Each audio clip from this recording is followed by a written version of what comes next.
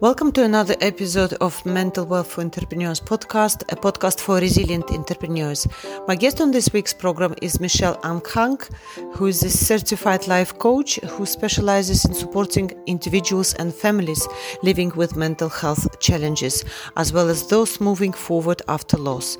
In addition to coaching, Michelle is a motivational speaker who shares her story of becoming widowed at the age of 34 when her husband died by suicide, and how she navigated her way through stigma, shame, and her own mental health challenges to rebuild her life intentionally.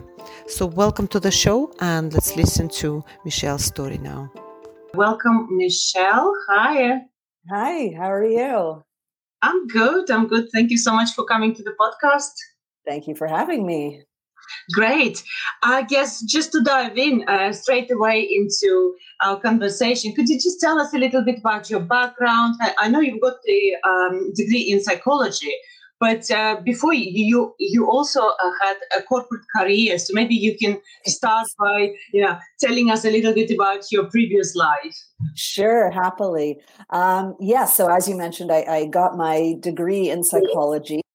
But I got married quite young. And at the time I thought, okay, I can't continue with school. I need to get into the corporate world. And so started working in law. I was a law clerk and then ended up just doing that for over 10 years. And then sadly, I lost my husband by suicide when I was 34. Took a little bit of a break and then moved into finance, joined a company that a friend of mine was starting and did that for another 10 years. But it was clearly not where I was meant to be. And so, then, through more life events, got into doing my own personal healing work. And that brought me to coaching. And so, left the corporate world, never looked back, and love the entrepreneur life. Right. So you've been you've had the corporate career for nearly 20 years, right? What did you like and what did you not like about your corporate career? Let's see. It's a good question. I know what I did not like. I could start with that. I think. Well, I could start with both, actually. So what I liked about it was when the day was over, the day was over. And I could go home and, that was it. I was able to maintain a balance a bit more easily just because, going to the office, having that set structure, having as well support, and of course, depended on which company I was at and the levels of it. Were definitely, I think those were pros, but the cons for me, the biggest one was having to work for somebody else that no matter how much effort I put in, didn't necessarily show in, the rewards that I reaped and lacking the freedom. So where it was nice to have the 9 to 5 and then I could go home and forget about it. It was also, I was stuck to that 9 to 5. I had no flexibility. And for me, my number one value is freedom. And I only discovered that really through this journey of, I want to have that ability that if I want to take a Tuesday off in the middle of the week, I can just do that. And I don't have to explain it to anybody. I know, because I'm working on my own, I know if I need to work extra over the weekend or whatever it is, but I have that freedom to do whatever I want. I can set my own hours. I'm not a morning person and I enjoy, having a long morning routine with meditation and things like that. So I can just build my day around starting at 10 or 11 and there's nobody saying like, oh, well, we need you here for this. So that freedom is really, you can't put a price on that. What time it is now in Canada? Because you're in Canada, right? What time is it now? What time is it? It's 9:10. gosh, it's a bit early for you, isn't it? It is very early for me. Yeah, I had to get up a little earlier to get my meditation in. I'm still drinking my coffee. But You were talking about work-life balance. I guess, where do we start? I don't know the exact statistics, but there is some statistics already suggesting that today people are so stressed and overwhelmed, even working, in a 9 to 5 job. yeah. So what people can do to actually help themselves whilst they're doing their 9 to 5 job. We're talking about corporate careers. What can they do about their mental health? How can they help themselves to overcome this overwhelm many people feel working 9 till 5? Yeah, I believe just on a cultural, societal level, we have to get rid of that idea of, the hustle and pushing, everybody, there's some glory that of like, oh yeah, well, if I'm working till 7, 8, 9, I worked 15 hours a day, somehow, wow, good for you. It's like, that's not good for you. There's nothing good about that, but there's that idea. And I know for myself, being a single mother, I was leaving the office at 5 o'clock where other people were giving me looks because they stayed longer. And so, there was a lot of guilt around that. And I think that mentality of, just keep moving, keep going, it's not healthy for any of us. I really think, if I would skip lunch breaks. I never took breaks. I would eat my sandwich at my desk. And now I know differently. Now it's like, okay, no, I'm actually so much more effective. And so, I can accomplish so much more in my day when I do take the breaks. And I do take an hour in the afternoon if I'm going outside for a walk or just doing something else that fills me up. That makes me so much more productive that when I am returning to work, I'm not exhausted. Now as an entrepreneur, I have that balance, but there are some nights that I'm working till 9 at night, but I don't even realize I'm working like, oh my gosh, it's 9 o'clock already, because I'm replenished. I'm creating that balance for myself. So I have the energy. I'm not doing it to the point of burnout. It's like, okay, I have the energy and I'm doing what I love. So, the hours, they vary. There's, not a lot of structure in that piece. Yeah.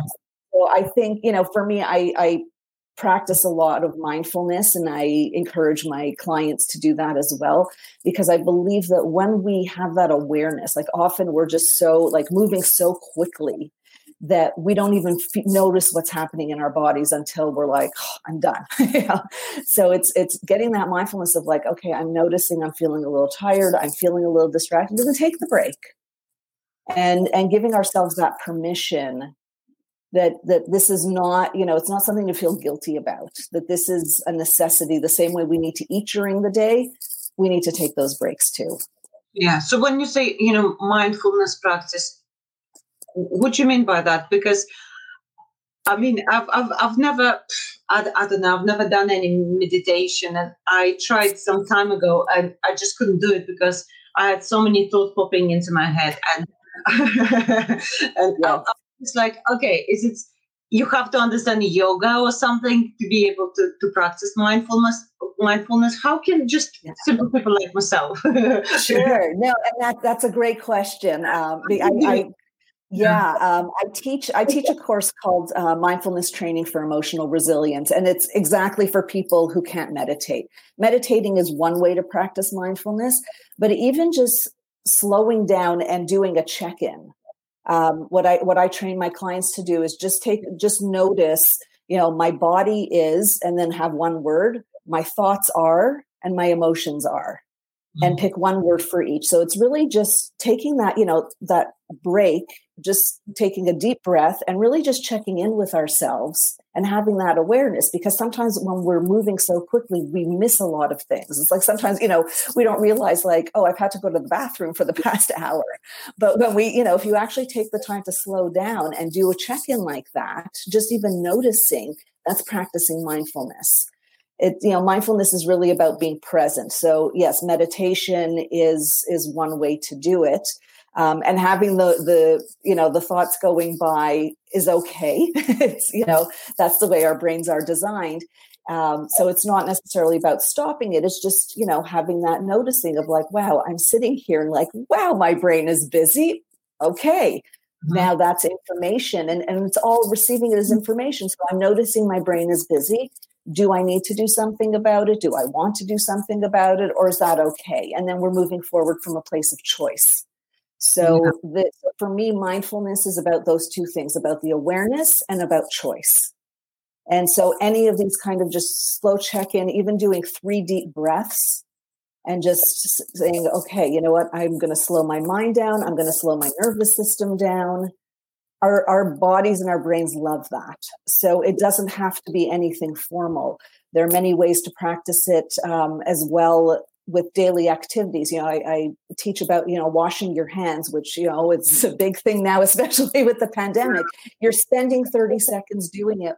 Where's your mind when you're doing that? If you actually slow down and pay attention to like, oh, the water feels nice, and feeling it on your hands and noticing the soap sudsing up and how it feels when you're rinsing your hands, that's a mindful activity.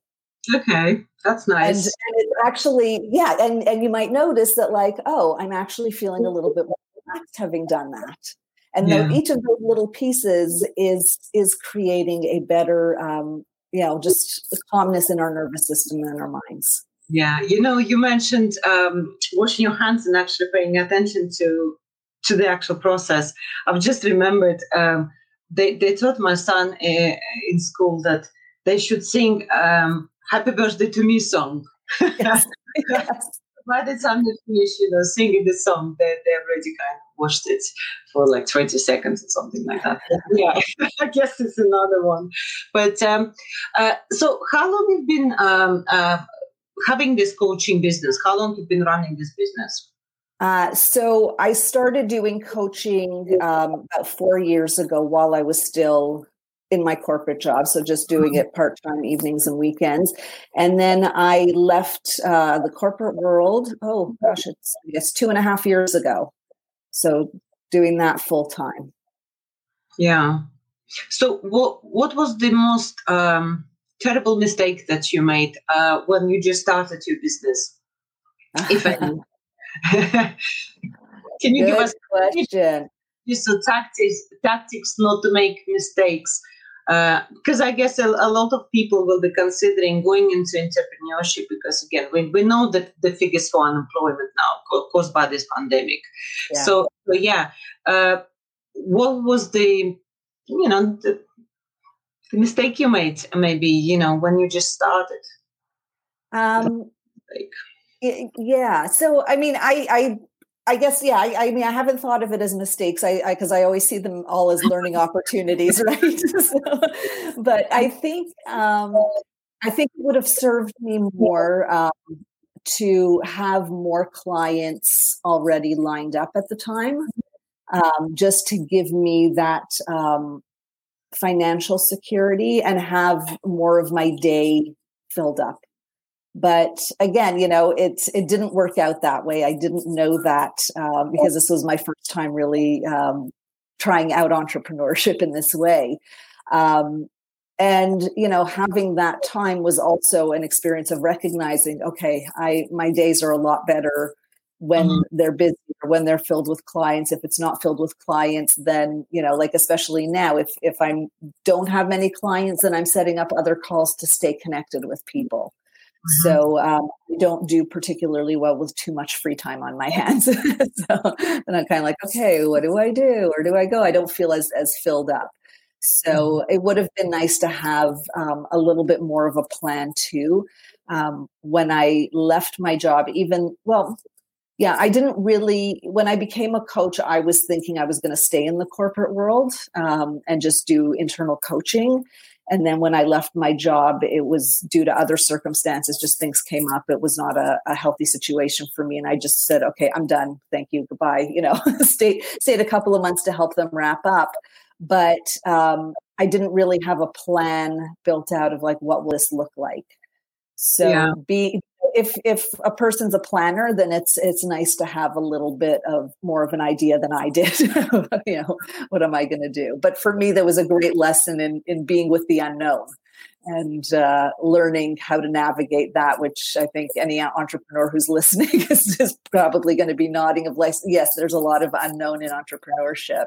Yeah. So that was my first lesson in that. Have you ever thought of giving up? Because again, when you don't have clients, you start questioning, is my strategy right? Is my approach to marketing is right? And then you try again and it doesn't work.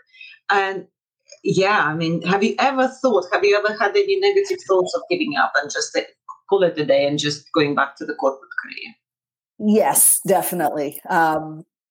There have been times where, the business is cyclical.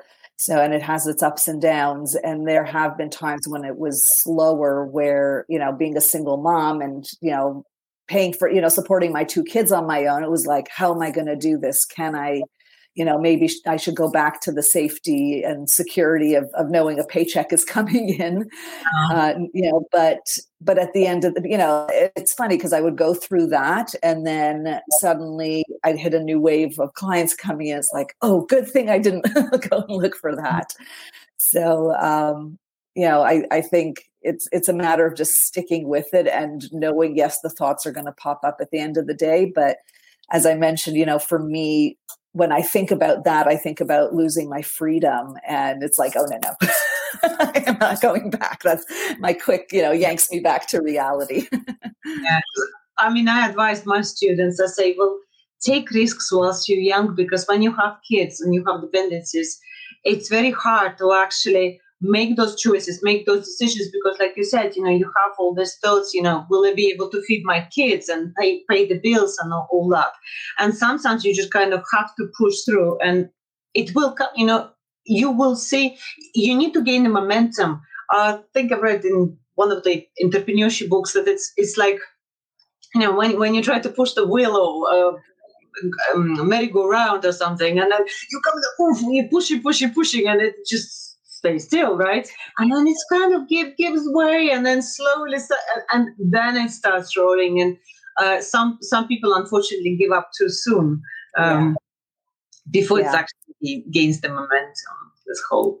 Yeah, I think one of the biggest lessons I learned from that is when I'm going through those experiences, it's reach out and find somebody who can support me in getting the business going. So usually, that's like I'm usually working with a coach of some sort at different points, in my career, in my life, if it's personal development or business development.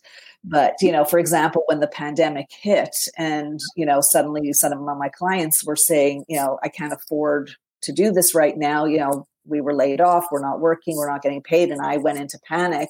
And so I signed up with a business coach and who could help me and guide me and hold me accountable to really putting myself out there and getting the work done. And, that ended up, this past year ended up shifting things for me and growing things for me in a way I never would have otherwise expected. So, I think it's important to remember that, yes, while as entrepreneurs, we're alone in managing our business, we don't have to be alone. There's so many people out there who can support us, who want to support us, who know more about some of these things than we know. And, so definitely get that support. Yeah. And, do you have any entrepreneurs in the family? Do you have a supportive family? Relatively supportive. I'm just thinking if there are any entrepreneurs. Not in my immediate family. They all have secure, and that's my father worked for the government before he retired. My mother always worked in corporate. So that was what was modeled for me. So a lot of it was just paving my own way and seeing how other people were doing it. And, even working in smaller companies, just, while I didn't think it was for me for a long time. It was like, oh, I don't know that I could do that. I realized that was just my own mindset, and that was a block that I had. And it was like, no, anyone can really do it. It's just, do you want to? And just learning how. But yeah, it was definitely not a part. Now, even I'm thinking further back, like my grandmother worked in a bank, and so yeah, it was all corporate. So Yeah. that wasn't something that was modeled for me that I can say yes, I can do this. So, but I've always been a little bit of doing things my own way in my family. Yeah. But going back, you've mentioned the tragedy with your husband when you were a very young woman. Um, how did you survive this? Because that was a big tragedy in your life. How did you go about dealing with this loss? Yeah, thank you for asking.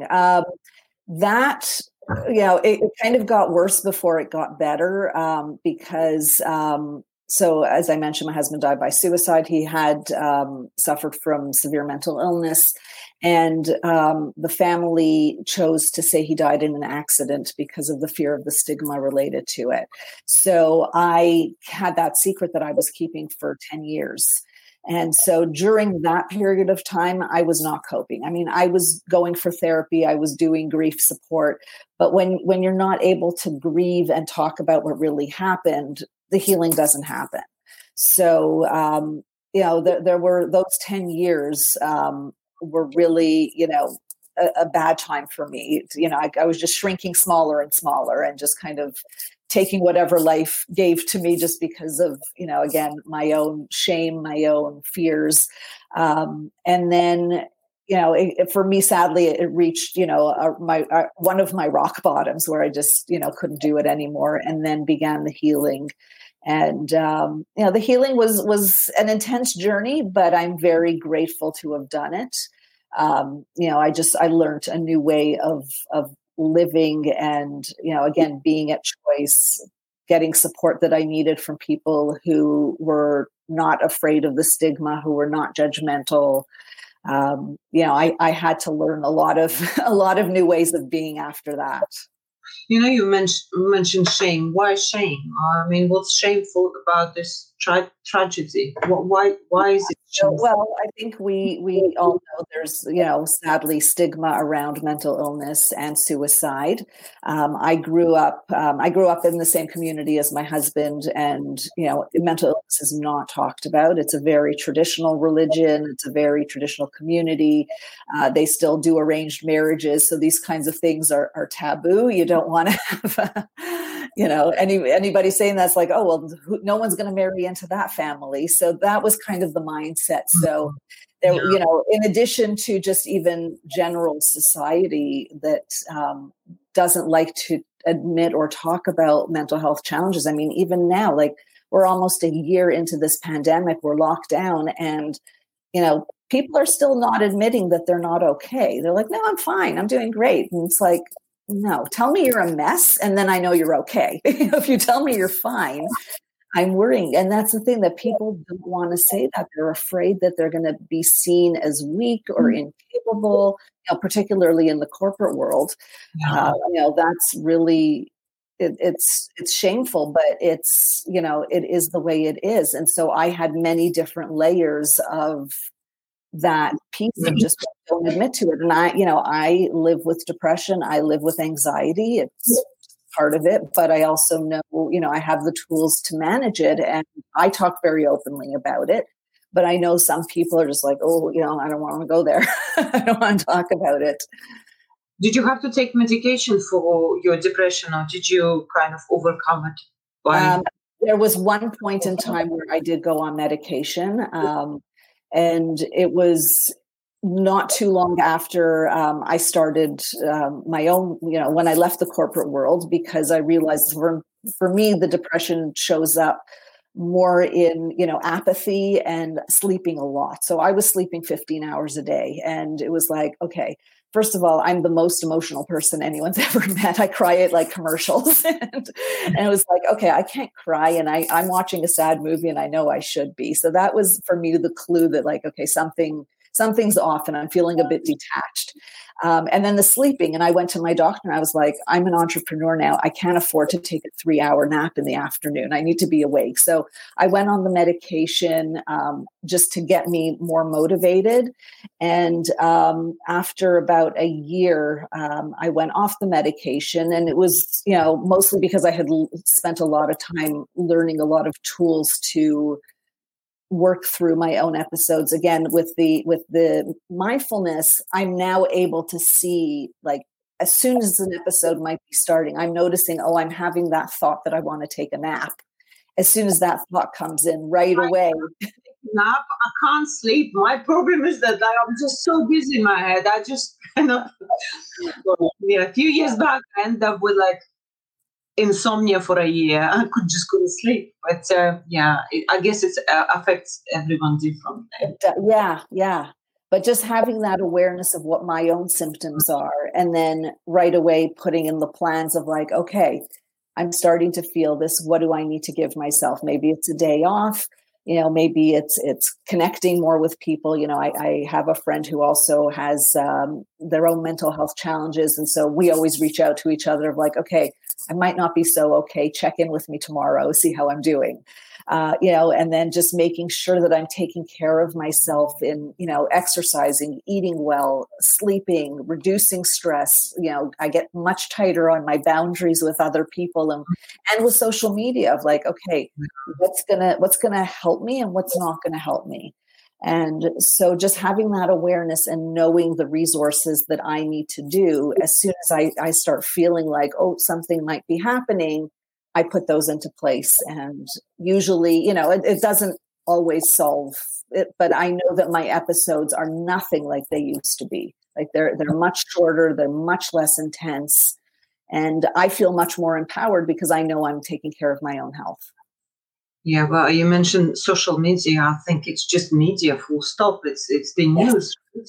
Yes. You turn on the news, and that can't be healthy because since March, every day they just tell people how many people died, and whether you believe in pandemic or case-demic, it's a different story, right? Whether these numbers are inflated or not, but still, the messages they're bombarding at people is not, go and take some vitamin C, walks or something like that, just look after your mental health. They're actually telling you constantly how many people died. Yeah. That can't be healthy even for a mentally healthy person, no. Right? Yeah, exactly. Yeah. It's so much of that. And then, so much divisiveness and so many emotions. I think we're all feeling, we are all feeling the fear. We're all feeling sadness, we're all grieving, the life that we used to know that doesn't exist anymore. And, we're exhausted, angry about the situation. Holidays, right? They still show us the old life, the people going on holidays, and then they go with the statistics, give you the statistics of how many people died, right? So it can't be healthy. Yeah, and it's really limiting it. And I know for myself, I think we can all get caught up in it. It's like, okay, here's the stats for my country. Where is it? What does it look like in the rest of the world? What does it look like? And then. Some people are already kind of addicted in a way, like checking those numbers, right? I don't know what husband is. He's just constantly checking, like, look at the numbers today. Just like, stop watching, please, Don't. And that's it. Yeah, I know I had to take a step back. It's like, okay, I can check the news in the morning, see if there's, anything I need to know, and then I don't look at it the rest of the day. And I know social media, I've had to, unfriend people. I have blocked people. I have, really changed up, my feed, and I'm on it much less often because we're seeing the undercurrent of all of these emotions that are coming up, and nobody has any way to express it other than through this. And so, it's like recognizing this isn't very healthy for me. I see what it's doing. And knowing what I can manage. Just last night I posted something on Facebook and, somebody made it political. And it was like, this is not even about politics. This was about women supporting women. And I don't know them well. And I just, one person ended up like having a little back and forth. And I was like, no, you know what? I deleted it. I blocked that person. It's like, I don't want anger in my sphere. There's enough already that, I can't have that. And if this person is choosing to do that, I don't need to have them on my social media. Yeah, because some people, I guess, so bottled up today because obviously they can't go out and we are in a full lockdown. But they're just kind of trying to find that, where to put all that anger. Right? Thank you so much, but I don't want to be you, I know I'm not going to change your mind, and you're clearly looking for things. And I wish this person well, but I don't need to have that in my. So this is how in my life. So this is how what my boundaries could look like. It's very simple. No offense, but and yourself. I mean, how you can be affected by all these messages, right? And you need to keep your mental health in check. Exactly. So. But we've had discussions on this program about cyber bullies and people who just out there just to hurt you. I mean, it's just you're better off just kind of blocking them and just kind of sending them their way. But you talked about your husband and that the fact that he had bipolar, right? Yes. Was he also an entrepreneur, or was he working in a corporate job? No, he was working in a corporate job. Yeah. Job, because I don't know if you've heard about Michael Freeman, who's a founder of Icona. He's a psychiatrist, very famous psychiatrist in the US, and he did a study on on the relationship between mental health and entrepreneurship, and he found that entrepreneurs are likely to have more stress, more depression, more bipolar disorders as a result. And again, it is not quite clear whether the causal relationship between the two. But still, entrepreneurs, they are at the risk of increasing, challenges with regards to their mental health. So, you are providing some help to individuals and families and professionals, right? Yeah. Do they all come with different problems, or do they all come to you with similar problems, or do, say, professional people working, in jobs have different need when it comes to mental health?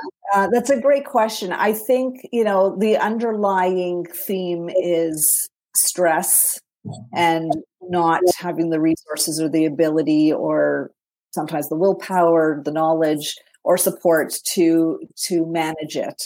It could show up in different ways for different people. Like, with entrepreneurs, we tend to be a bit more isolated than other people. And so, we don't have that steady income that we can rely on. So that, either of those could lead to anxiety or depression. But I think the underlying themes are pretty much the same. It's just looking at each individual and getting a snapshot of their life and then helping them figure out, okay, what do you need to feel better?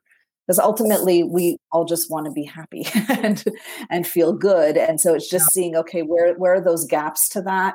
And what do you need to do? And then in addition to teaching some of these mindfulness strategies, also just looking at their general lifestyle of like, okay, how much do you, how often do you see people? Are you connected? Whether it's socially or through your business, through networking. As a coach, I'm very blessed that I have a huge support network of other coaches. But for me, like, especially now during the pandemic, I have accountability calls with different coaches during the week. So I'm connecting with different people and we're just kind of checking in on each other. So setting things up like that. So that's one example for entrepreneurs, but it's just, looking at the snapshot of, right down to like, how many hours of sleep are you getting at night? What's the quality of sleep? What do you need, to change there? How are you eating? Are you getting time to exercise? Again, boundary setting is huge, of just knowing when to turn it off, whether it's, turning off the business and saying, okay, we're closed right now. Or if it's, family members, and just knowing which ones cause us more stress and saying, I love you and I'm going to end this conversation. So really it's, maintaining that peace of mind, learning the strategies that when we do get stressed. Well, finish this. I need to talk to my husband sometimes using this language. Yeah. And it's, sometimes we're trying so hard of like, well, it's not nice, or we have ideas that self-care is selfish. And it's really saying like, no, it's not selfish at all. Like, going back to eating, like eating is not indulging. Eating is necessary. We can't just say, I'm not going to do that. That's not really, it is. And self-care and rest and boundaries are equally as important, no matter what we were brought up, what messages we were brought up with about, doing that. There's nothing unhealthy. And the truth is, we're actually more loving people when we set boundaries, because it gives us that time. And when we're taking care of ourselves too, because we're then taking the time to fill ourselves up so that, we're coming to our family members from a place of, being filled. And it's like, okay, I have something to give versus I'm empty. And now you want something else from me. And so now I'm feeling resentful and not really liking you very much. And it's like, okay, that's not how we want to be with our families anyways. And it's just sometimes a matter of time and training them of just like, okay, this is what I need to do right now. And, and then, sometimes we inspire our other family members that like, oh, you could do this too. And there's a ripple effect. Learn how to say no. And you've got 2 kids as well. How big are your kids? How big are your boys? They are now 22 and 19. So they're both in university. Yeah. So it's I guess it's with how do they cope with current situation? Because again, I just feel there'll be a massive backlash and a bad effect on the mental health of the younger population, younger kids. How do they cope, and what are the strategies to help families? Because you also help families. What do they need? Yeah. So my kids. One of them is they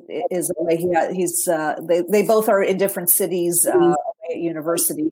My older one is in an apartment with 5 other students, so he has the social connection. What I'm seeing with the younger people is really the isolation and the change in the way that they're able to socialize. I'm feeling is a huge impact, and the online learning is so stressful for them. And I guess I could say for both of mine, it's stressful. My older one is with 5 of his friends in an apartment, so he is in this social space, and so he's doing okay with that. My younger one was living in the university residence, and they have now told us that they're not opening it up again until the end of February. So he's home with me, and he's very isolated. And this is his first year in university. So, he's studying engineering, which is a very, very difficult subject. And so it's very challenging doing everything online, not feeling as supported. It's not like you can go over to your professor or, the teacher's assistant and say, okay, I have a question about this. Can you help me? It's like now you have to set up an appointment and make a Zoom call. And so it's much more limited in that way. And I do work with high school students as well. And the school online and the social, the feeling isolated are the 2 things that they say are the most stressful. For families that are home, it's boundary setting. It's being able to say, I need this time alone right now. And giving the kids too, because we often don't think that they need that also. They need their space too. And they need to not be on, they're, some of these very small children who, 6-year-olds who are on Zoom all day, like they're meant to be playing in the playground and they can't do that. And we have to recognize, like often we're in our own heads and not seeing really how much it's impacting them. And so it's about letting them have their emotions, letting them have their space. Like if they're having a meltdown, they want to be in their room alone, let them be. this is their time, and seeing how we can help them as well. If it's, setting up a Zoom play date, if that's what you have to do, if they're feeling isolated, then doing that and supporting and making sure they have, that they're being taken care of in that way. And for the parents, it's really about delegating and outsourcing whatever we can. If the kids are old enough to be helping out, then ask them to help out in the house.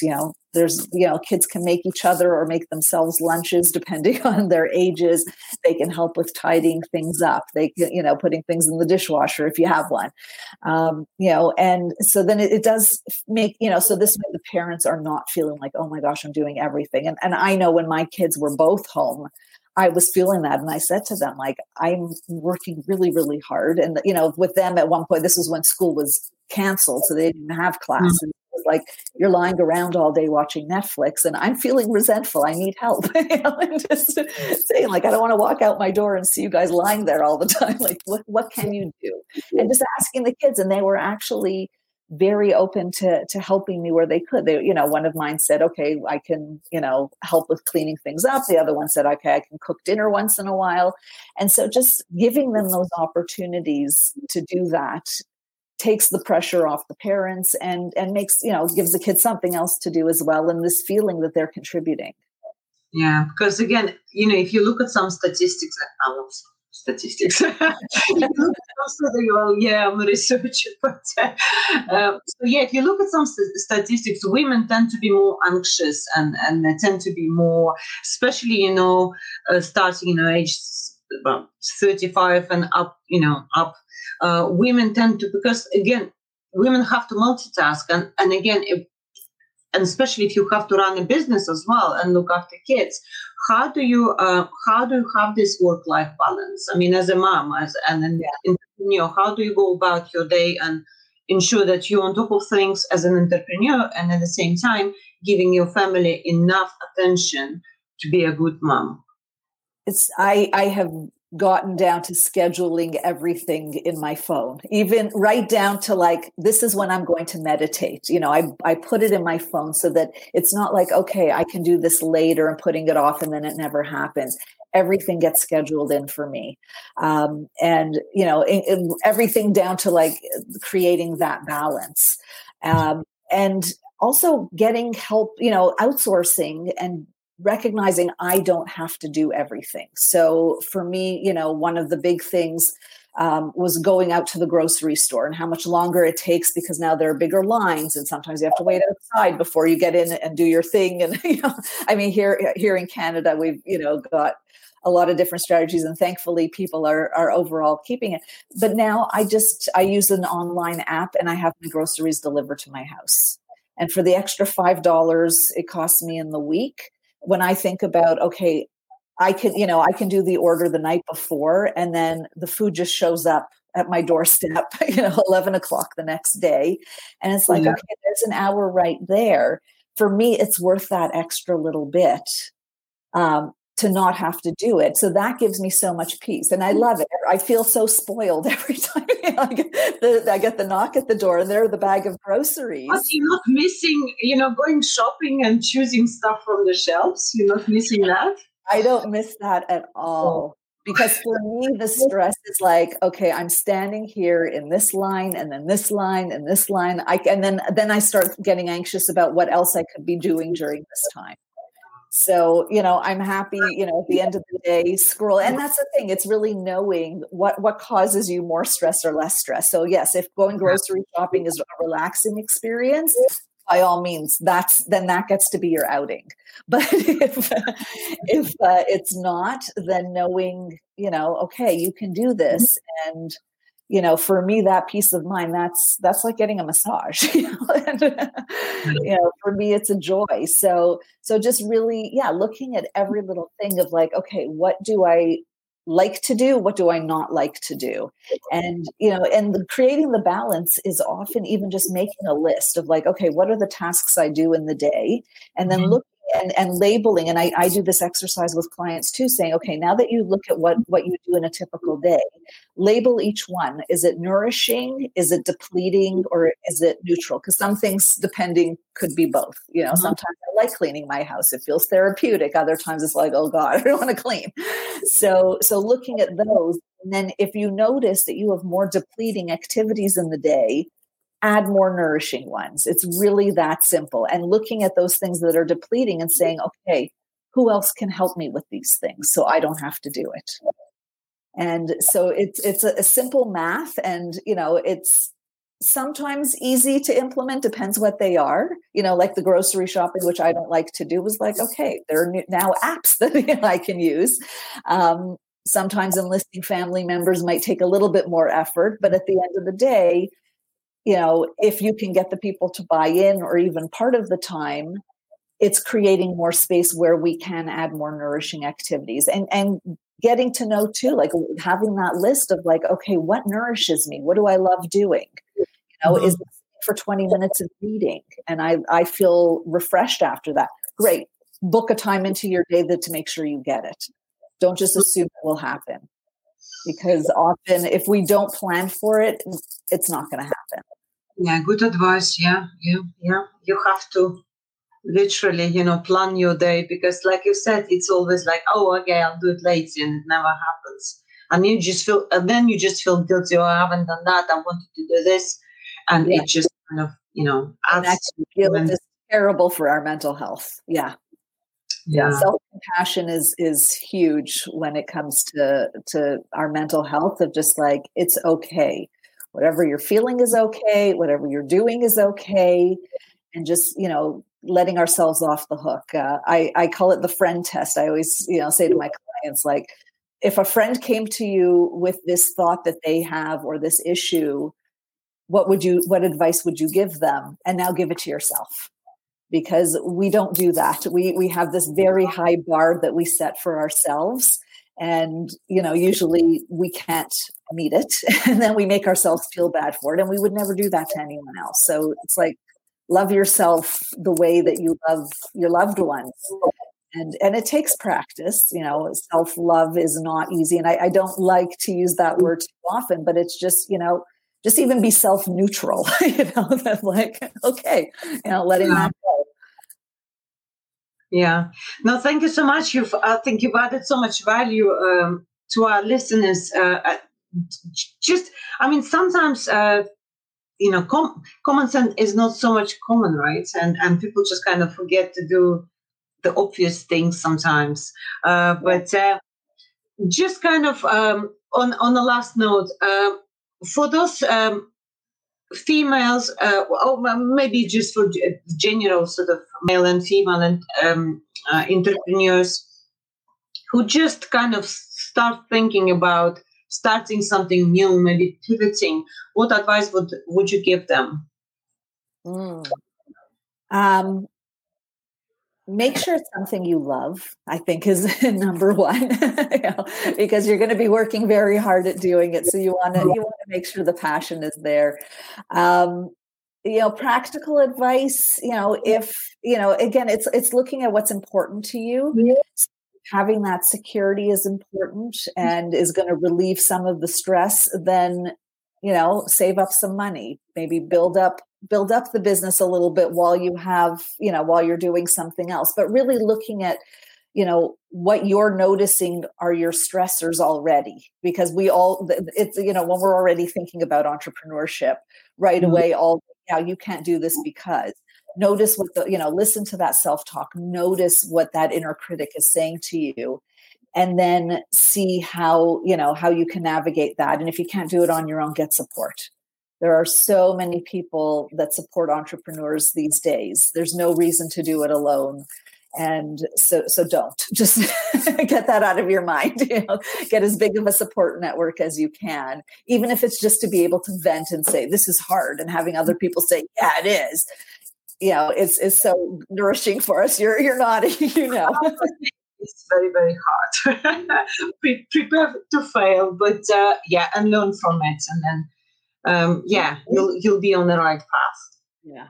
But no, thank you so much for sharing your wisdom and your experience and your thoughts on this subject. And I wish this year to be a success for your business. And let's just kind of end this conversation on a positive note. Yes. Because again, it's hard as is, we have to think positively. We have to be, looking forward towards good times, right? Yes, absolutely. And thank you so much for having me on your show. And I wish you the same of just, much success, and you're doing wonderful work. We entrepreneurs really appreciate the work that you're doing. It's wonderful to hear, and learn from each other. So thank you. Thank you so much for coming, Michelle, and good luck with everything. Thank you for listening to this episode of Mental Wealth Entrepreneurs Podcast. I hope you enjoyed this show. Please send me any comments or feedback. If you're an entrepreneur and want to share your story, please contact me. The link is in the podcast show notes. Also, please see the social media links and links to offers from my guests on the podcast notes. This podcast is sponsored by Smart Octopus Voice Agency, who create chatbots and voice skills on Amazon Alexa and Google Assistant. So I'm really excited to tell you that this podcast is now available as an Alexa skill. So you can search for Resilient Entrepreneur skill and enable it as a flash briefing. So that's all from me. I wish you good mental health, and you are just one mind hack away. Till next time.